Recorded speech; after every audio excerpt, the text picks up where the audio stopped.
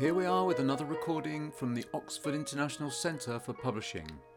The talk by Mark Allin, CEO of Wiley from 2015 to 2017, is introduced by Angus Phillips. To kick the afternoon off, we've got a wonderful speaker with us, Mark Allin. So thank you very much for Mark for You're coming welcome. along. Mark was CEO of Wiley until May last year, and before that he worked at Wiley for around 16 years. And when his company that he started, Capstone Publishing, was taken over, he started working with Wiley. He went on to serve as Managing Director of Wiley Asia and Senior Vice President of Asia Pacific.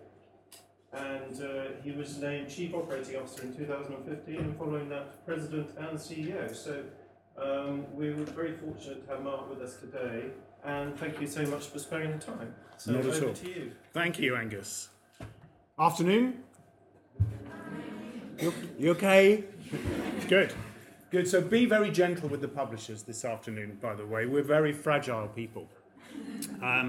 So thank you to Angus and to Nick and to Jane for the invitation. I have to say with the greatest respect that I absolutely hate you all because you're at the beginning of your career and you've chosen publishing, and I hope that's where you stay. It's a fabulous industry. It's the people, the contribution that you make. I don't regret it at all, having spent almost my entire career in publishing. So I hope you use this opportunity today to learn as much as you can about the industry. There are some experts here who'll be able to help you think about getting that first job, CVs, interview techniques, and so on. I'm not that person. I've forgotten all of that. But I think I can talk a little bit about just my own thoughts on publishing, my own thoughts on sort of career development, on the role that publishing plays in the world, and why you've made such a great decision, even though I hate you, to spend your career in publishing. This is quite an uncertain time. I recognise that. I think when I was starting my career, there's a couple of other people in my peripheral vision who started their career in publishing about the same time. We didn't really worry about job security. I don't remember worrying about that. We didn't really worry about what industry should we pick. We kind of assumed that we would always have Jane bring some gin. That's what we assumed. No, there is a gin brewery right around. I'm sure there is. And we always assumed that we would get a job as a matter of choosing our industry. And so lots of people, especially old people like me, will say, "Oh, I just fell into publishing by chance." And you think, "Well, great, thanks a lot," because I've made a conscious decision to get into the industry. So I recognise it's a more uncertain time, but one of the things I do want to stress, and we'll talk about, is that the publishing industry is vibrant, it's relevant, it's alive, and you are making a great decision. So thank you again to Angus, primarily for the opportunity to talk about myself for a while. I think only to sort of prompt some thoughts about careers and the way that they unfold, and some of my own experiences and stories. So I've been in publishing for over 30 years, which is a terrible, excuse me, I have some gin. Terrible thing to think about, but also a wonderful thing. I actually started as a teacher. I was a volunteer teacher in Zimbabwe immediately after independence, and I'll talk a little bit about travel and the world and publishing as a global enterprise. But I did that for a few years and came back to the UK, and I identified publishing as the place I wanted to work for reasons that will be familiar to you. It felt like an industry that I thought I could contribute to. I love reading, and I'm not ashamed to say it, and you shouldn't be in an interview either, and you have to kind of love the stuff that we're doing. And I wanted to find a way in. So first piece of advice that I got was pick a way in that isn't as obvious or fashionable. So at that time, the not obvious or fashionable part of publishing, one of them, was production, manufacturing, making books. And I thought, that I had a design bent, which turned out not to be true, and that would be a way in. And actually, it was. I applied, when I came back from Africa, I applied for 2 or 3 jobs. I eventually ended up here, not here in Brooks, here in Oxford, working for what was then Blackwell Publishers, which was the humanities piece of Blackwell long before merge. And actually Blackwell ended up back at Wiley. But I ended up there and I got a job in production. I was production assistant trainee, which I thought was a lot of things to really make me feel bad about myself all at once. And I loved it. I absolutely loved it. I learned a lot about the industry. You learn a lot. You learn a lot if you're the person who has to print 2,000 books, only to find that 1,500 of them are still in the warehouse 5 years later. Tells you something about what sells and what doesn't. But I did that for about a year, and I started to sort of drift towards sales and editorial. I really wanted to get out. I wanted to meet authors, I wanted to get out and meet customers and do other stuff. So I found my way into editorial, actually via a mutual friend of Simon Winder, who's here, and mine, who got me working on economics as a commissioning editor and a field editor, which meant that I had to sign books, find authors, but also sell them when I was on campus. There's nothing, the best job in the world, I think, is being a campus rep. Is out selling books to faculty that get used on courses. You travel, it's very, very rewarding. And the academics all really despise you. So it really builds character. So I remember going to the University of Chicago, which has the great rationalist right-wing economics department, and everybody there is mean-spirited. I think it's part of their upbringing. And they all have the door shut, which I don't think faculty are supposed to do anymore. And they all have the door shut, and you bang on the door, and just this voice on the other side would say, "You're buying or selling?" So you think, okay, I'll try buying. Go away. Okay. So the same guy, I came back like 5 minutes later, I thought, I'll just put on a different voice.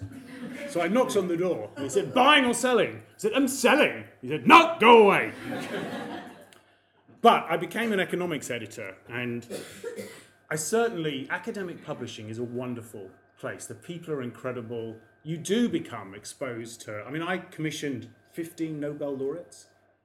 I think you just get to meet the most amazing people. I will talk about mentors. I had a mentor at Blackwell. He was actually the managing director at the time, still a very close friend of mine, and he was the economics editor before me, actually before our mutual friend, and then me. And I said, they offered me the job, and I said, but I don't know anything about economics. So how can I commission Nobel laureates if I don't know the subject? And he said lots of good things like, it's not really about that, it's about the relationship and understanding what sells, and all that is true. And I said, but I am going to have to talk about economics. So I did some courses, and he said, eventually, well, I was in this car, we were driving to Cambridge to see, I can't remember, a very learned professor. And he said, okay, here's the trick. He said, academics, with respect to the academics in the room, just want to be loved like everybody else. It's true, right? So here's what you do. Go into their office and you say, "Professor Phillips, so tell me, what are you working on?" And he says, "Well, I'm using hysteresis to do an analysis, an autoregressive correlation, analysis of relative wages and exchange rates between June the 13th, 1945, and July the 12th, 1946. You say, So you look at the period from June 1946 to July 1947. You look at relative wages and you apply hysteresis to an autoregressive correlation. And he says, "You've read my work." And then he stays with you forever. So that's academic publishing, and I honestly, it's a wonderful, wonderful place. I did have a plan, and we can talk about, do you have a plan or do you not have a plan?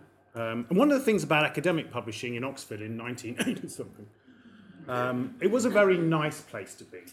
We had sherry during editorial meetings.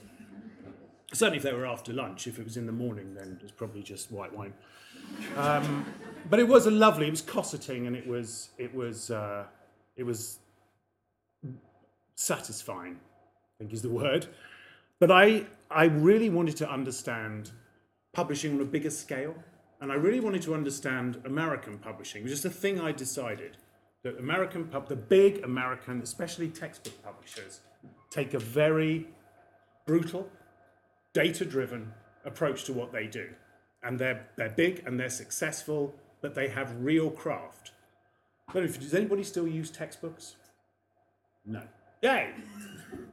So you remember, textbooks were huge, and for those of us who do remember, they cost like £100, and they were 1,000 pages long. But there was a real craft in developing a first-year economics textbook or an introductory sociology textbook. So I went to work for Pearson, actually various pieces of Pearson over a 4 or 5 year period. Firstly in business and economics, and I commissioned and ran a business publishing huge textbooks. And it was very data-driven, hugely analytical. The people I worked for were genuinely evil, some of them, rapacious, but fascinating. And I learned a lot. One of the things I learned was about values, and we should come back to that too. I learned how to conduct myself in a large organization, which is important. I also learned what values did and didn't work for me. And it wasn't an environment in which I felt totally comfortable. But I learned so much. I learned about finance, sales, marketing, editorial, rights, the whole lot, which I don't think I'd have got anywhere else. A spell in a really big publisher was worth it, absolutely worth it for me. I spent a lot of time on the road, a lot of time on the road, out seeing customers, which is a very American thing to do. They said, stop talking about authors, go and see people who actually pay us money and ask them what they think. And it is very important, and we'll come back to it. Now, I covered Scandinavia for 6 months as a rep, a very, very famous bookseller, at a bookseller called Akatiminen in Finland.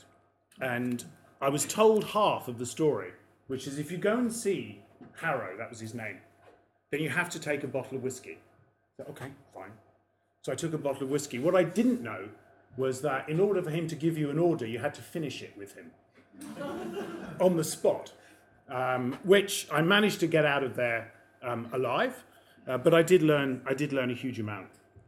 So while I was at Pearson, I also drifted into professional and trade publishing, so business book publishing, the sorts of things you see at airports, 100 ways to find the job that you want, strategy the easy way. And this was in the 90s when that whole business book market was just exploding. And so the next thing I did deliberately was said, okay, I've been through the big company experience, I've gained a huge amount of knowledge, but what if I did it for myself?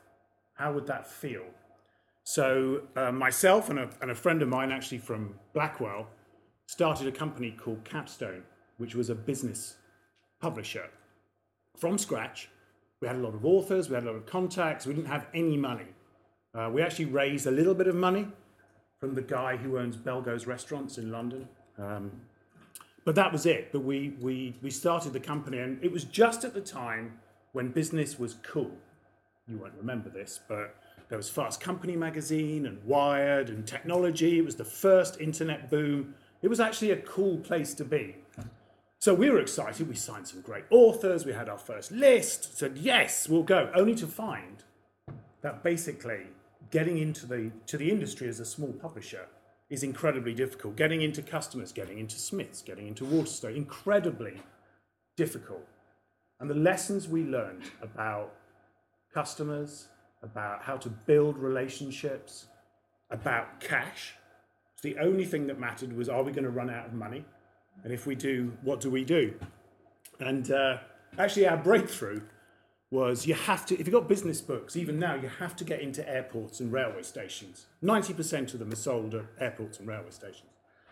And every week we went into the bookshop at Paddington Station. Actually, not to the bookshop, it's a little office underneath it.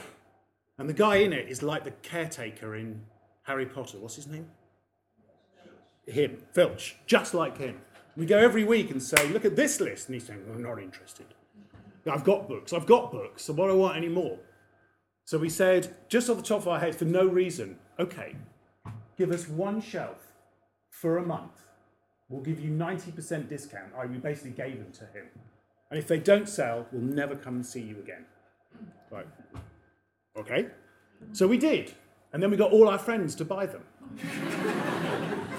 Which is probably actually not entirely legal. He said, oh, your books do sell. 2 years later, we were WH Smith's #1 supplier of business books. It was just a matter of getting in, right? But that was about understanding a customer. So the business was always going to get sold at some point. I think, you know, it was about experiencing entrepreneurship. It was about living on the edge. It was about a lifestyle, but it was time to move on. So we sold the company to Wiley, who was the only company we were ever going to sell it to. We had them in our sights, partly because we thought it was a great company, partly because the person I used to work with at Pearson was then there, talking of mentors. My second great mentor, Steve Smith, who was the CEO of Wiley before me, sadly died of cancer far too young. But he was there, so he said, let's sell to Wiley. The other reason is they were rubbish at business books, absolutely hopeless. So they needed us. So we sold the business to Wiley. And I stayed for a couple of years and I thought, I'll be an entrepreneur again. But actually going back to this, a big business and wanting to make a real impact. I mean, Wiley is an extraordinary company, one of the world's largest scientific publishers, making an impact in scientific research and discovery, one of the world's largest educational publishers, making a real difference to the lives of students, and one of the world's largest professional publishers, providing information and success for professionals. So it kind of felt like, actually, all the things I really do care about, the reason I joined this industry, to have an impact, is here. And I'll stay. But to do what? I have no idea. And then Steve Smith called me one day. I was in the car and said, how would you like to go to Singapore and look after our businesses in Asia? And I thought, I probably would, but I'm not sure about my wife, who's working very successfully, and I knew she wouldn't be able to work. So I called her and said, Steve has just offered me a job in Singapore. We would all go, 2 little kids, go and live in Singapore. I said, but you can't work.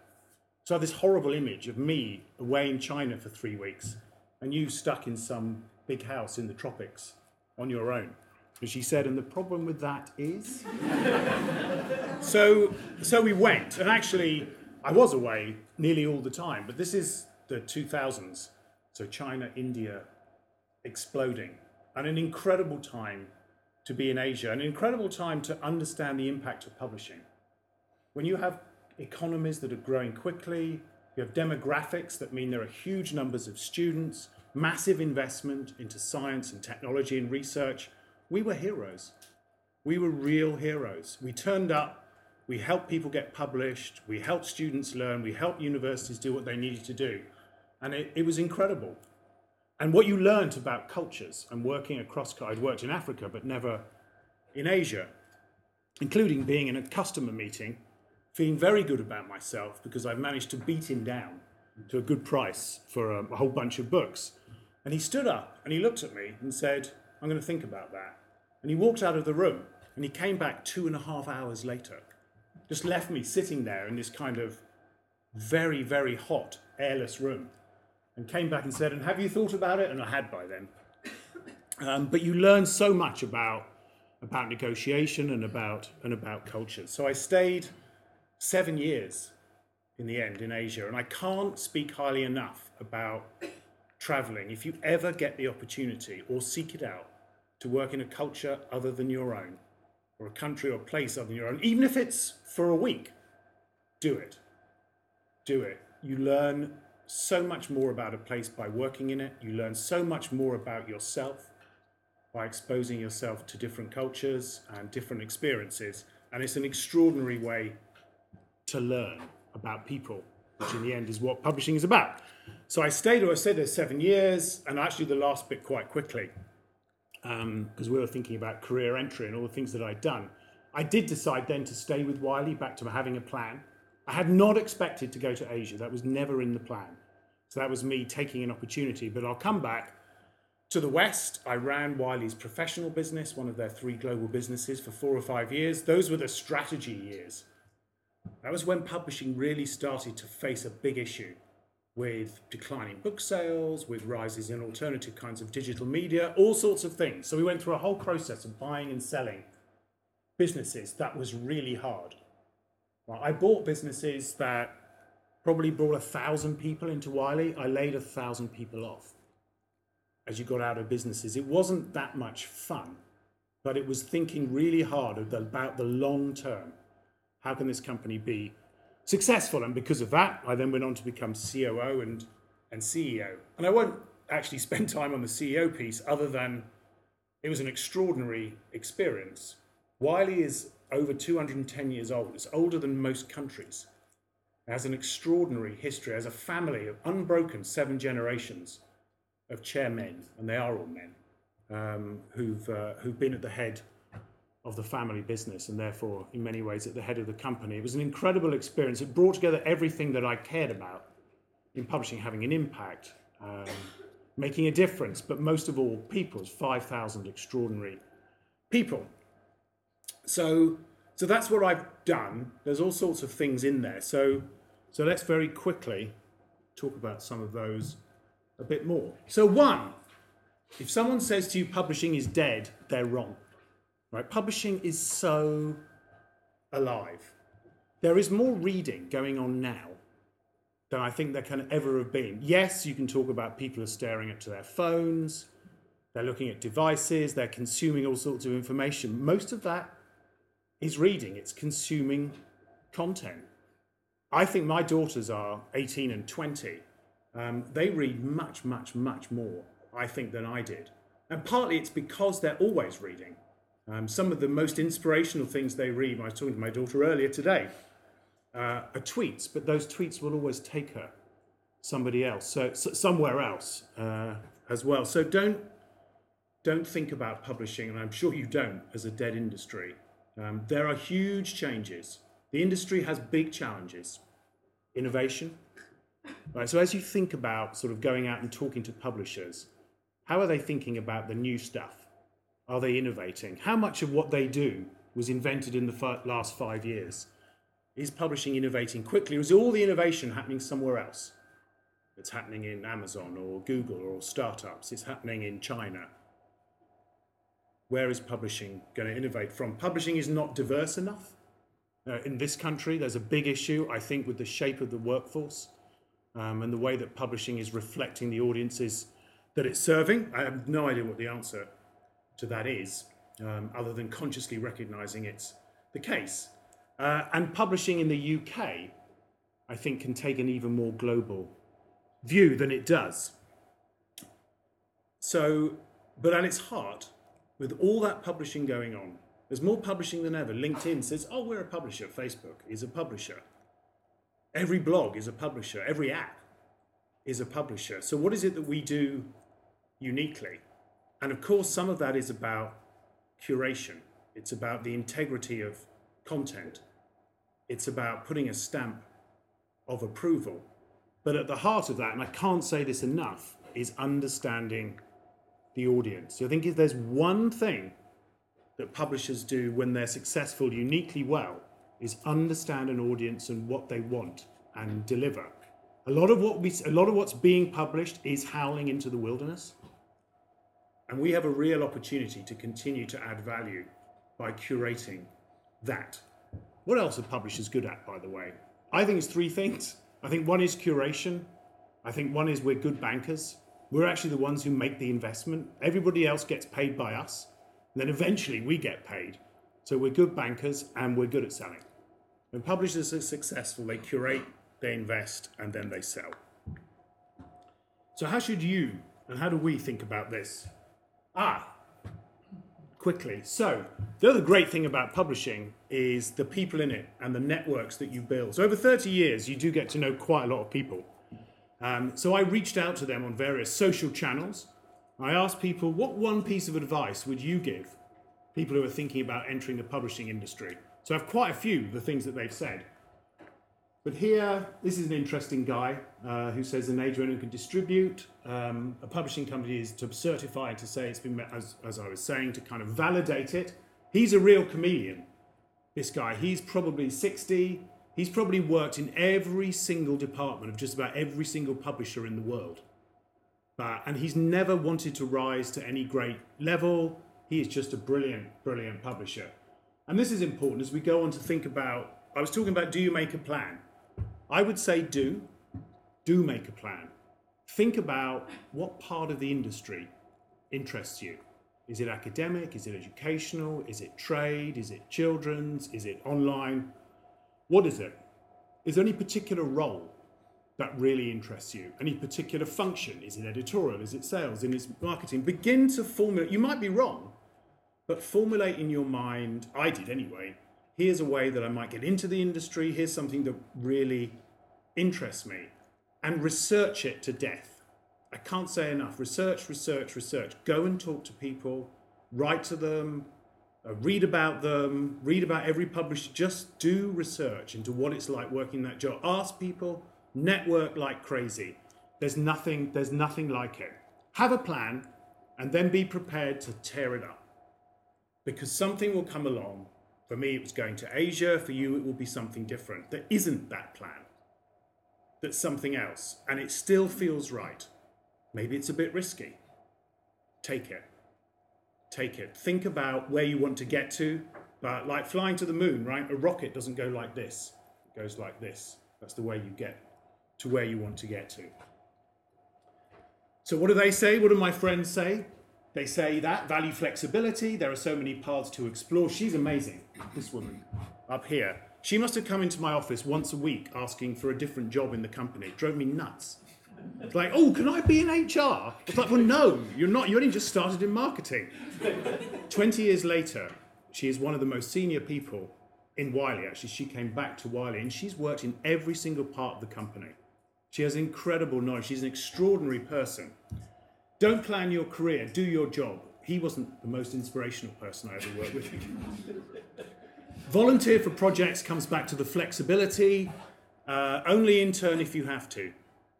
We can talk about that later. And start small, kind of learn everything you can. It's important. Right, who doesn't need a picture of ABBA? Money, money, money. Oh, as my wife pointed out, this is actually a picture of Waxwork Museum of ABBA. So it makes them look a bit like publishing senior management.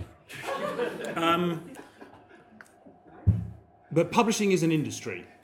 Publishing is a business. And I know you all know that, but really throwing yourself into understanding it. So when you're researching, thinking about where do I want to be in the industry, understand what makes that part of the industry tick.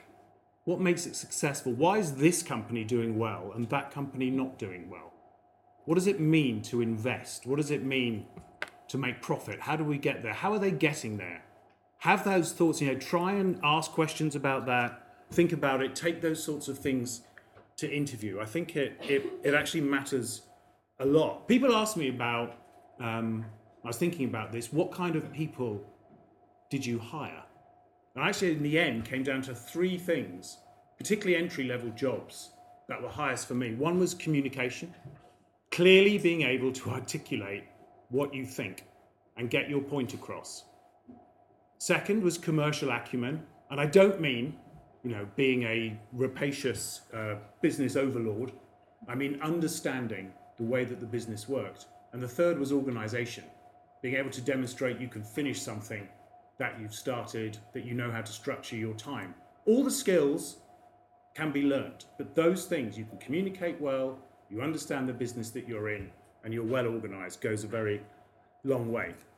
So think about money. Think about the industry, think about publisher performance. Number one in this as well, think about technology. So some of the things I've talked about, integrity, curation, traditional publishing skills that are still applicable, all true, but technology changes absolutely everything. Everything. And it will continue to do so. The way people read, the way they write, the way content is distributed. It means suddenly that the biggest players in our industry didn't exist 15 years ago. Amazon, Google, Facebook. In our industry, I mean the broad industry of information and media. Soak yourself in technology. What are people using? What are the apps? Where are people going to get information? How are they reading? How are they learning? So what do my friends say? If in doubt, start in sales. He's the sales director, by the way. You can go anywhere from sales. He didn't. But there is, talking about entry points, sales is a really good entry point. You want to get out into the world, go traveling. It's all about the path to market and think deeply about what consumers need. Right, going back to that point, in the end, publishers are really, when they're successful, are really good at identifying what people want. So I'll just gloss over this. I talked about seeing the world. If you can find a way to travel, take it. I've had the most extraordinary experiences traveling in publishing. I've made lifelong friends. I've been to Indian weddings. I've been down the Nile, from the poorest parts of Manila to the rich new palaces of China. It's extraordinary. If you get the opportunity, take it. And it's a global industry. And some of the big issues out there in the world, publishing is at the heart of. Fake news. What do you think about that? No platform versus free speech. The role of big tech. Publishing is at the heart of all of those things around the world. This person is my current mentor. She's actually a scientist in Georgetown University. And what she says, publishing has always been global. By staying better informed, by cultures meeting each other, we actually do move world peace that little bit closer. And she wasn't being facetious, and she's right. So finally, brand, you're in publishing, you're going to be in publishing. Think about publishing, branding, marketing. What about your brand? What are you doing about your brand? How do you project yourself? What do you believe in? What are your values? What do you find acceptable and unacceptable about the way you want to work and who you want to be? And how are you going to project that? What's your presence? Do you have a social media presence? How do you use it? Do you have other ways of building a profile? This guy, at Wiley, very young, Peter Knox, been at Wiley for 5 years. He blogs constantly about reading and the books that he's reading. He's written articles for The Guardian. He has a fantastic website. And he continually is out there talking about books and reading and education. He's on Twitter. He's stunning.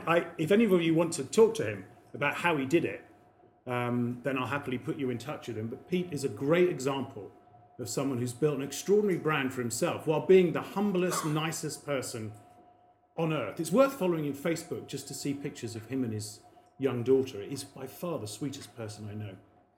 So what is publishing? And I genuinely believe that.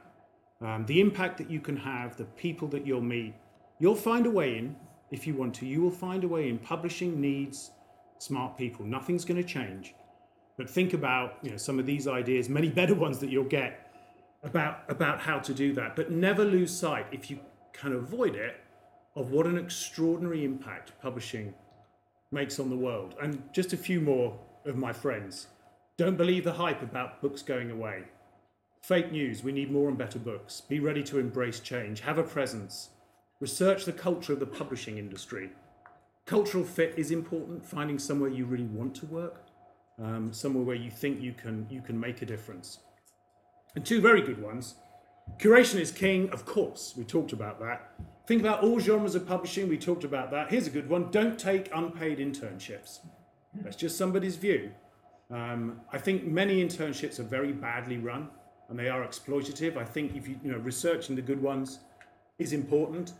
In interviews, make sure you're fully prepared. She's recruited like lots and lots of people. But in the end, in the second one, publishing is about people and ideas and what's not to like about this. And finally, you might have published a textbook that encouraged a girl to become an engineer. You might have published a research article that helped provide clean water to people who don't have it. You might have published a novel that helps a 14-year-old to understand that what he's going through is not unusual. You might publish a blog that moves the argument about assault weapons forward. So go out there, be fearless, be yourselves, and please look after publishing for me. Thank you.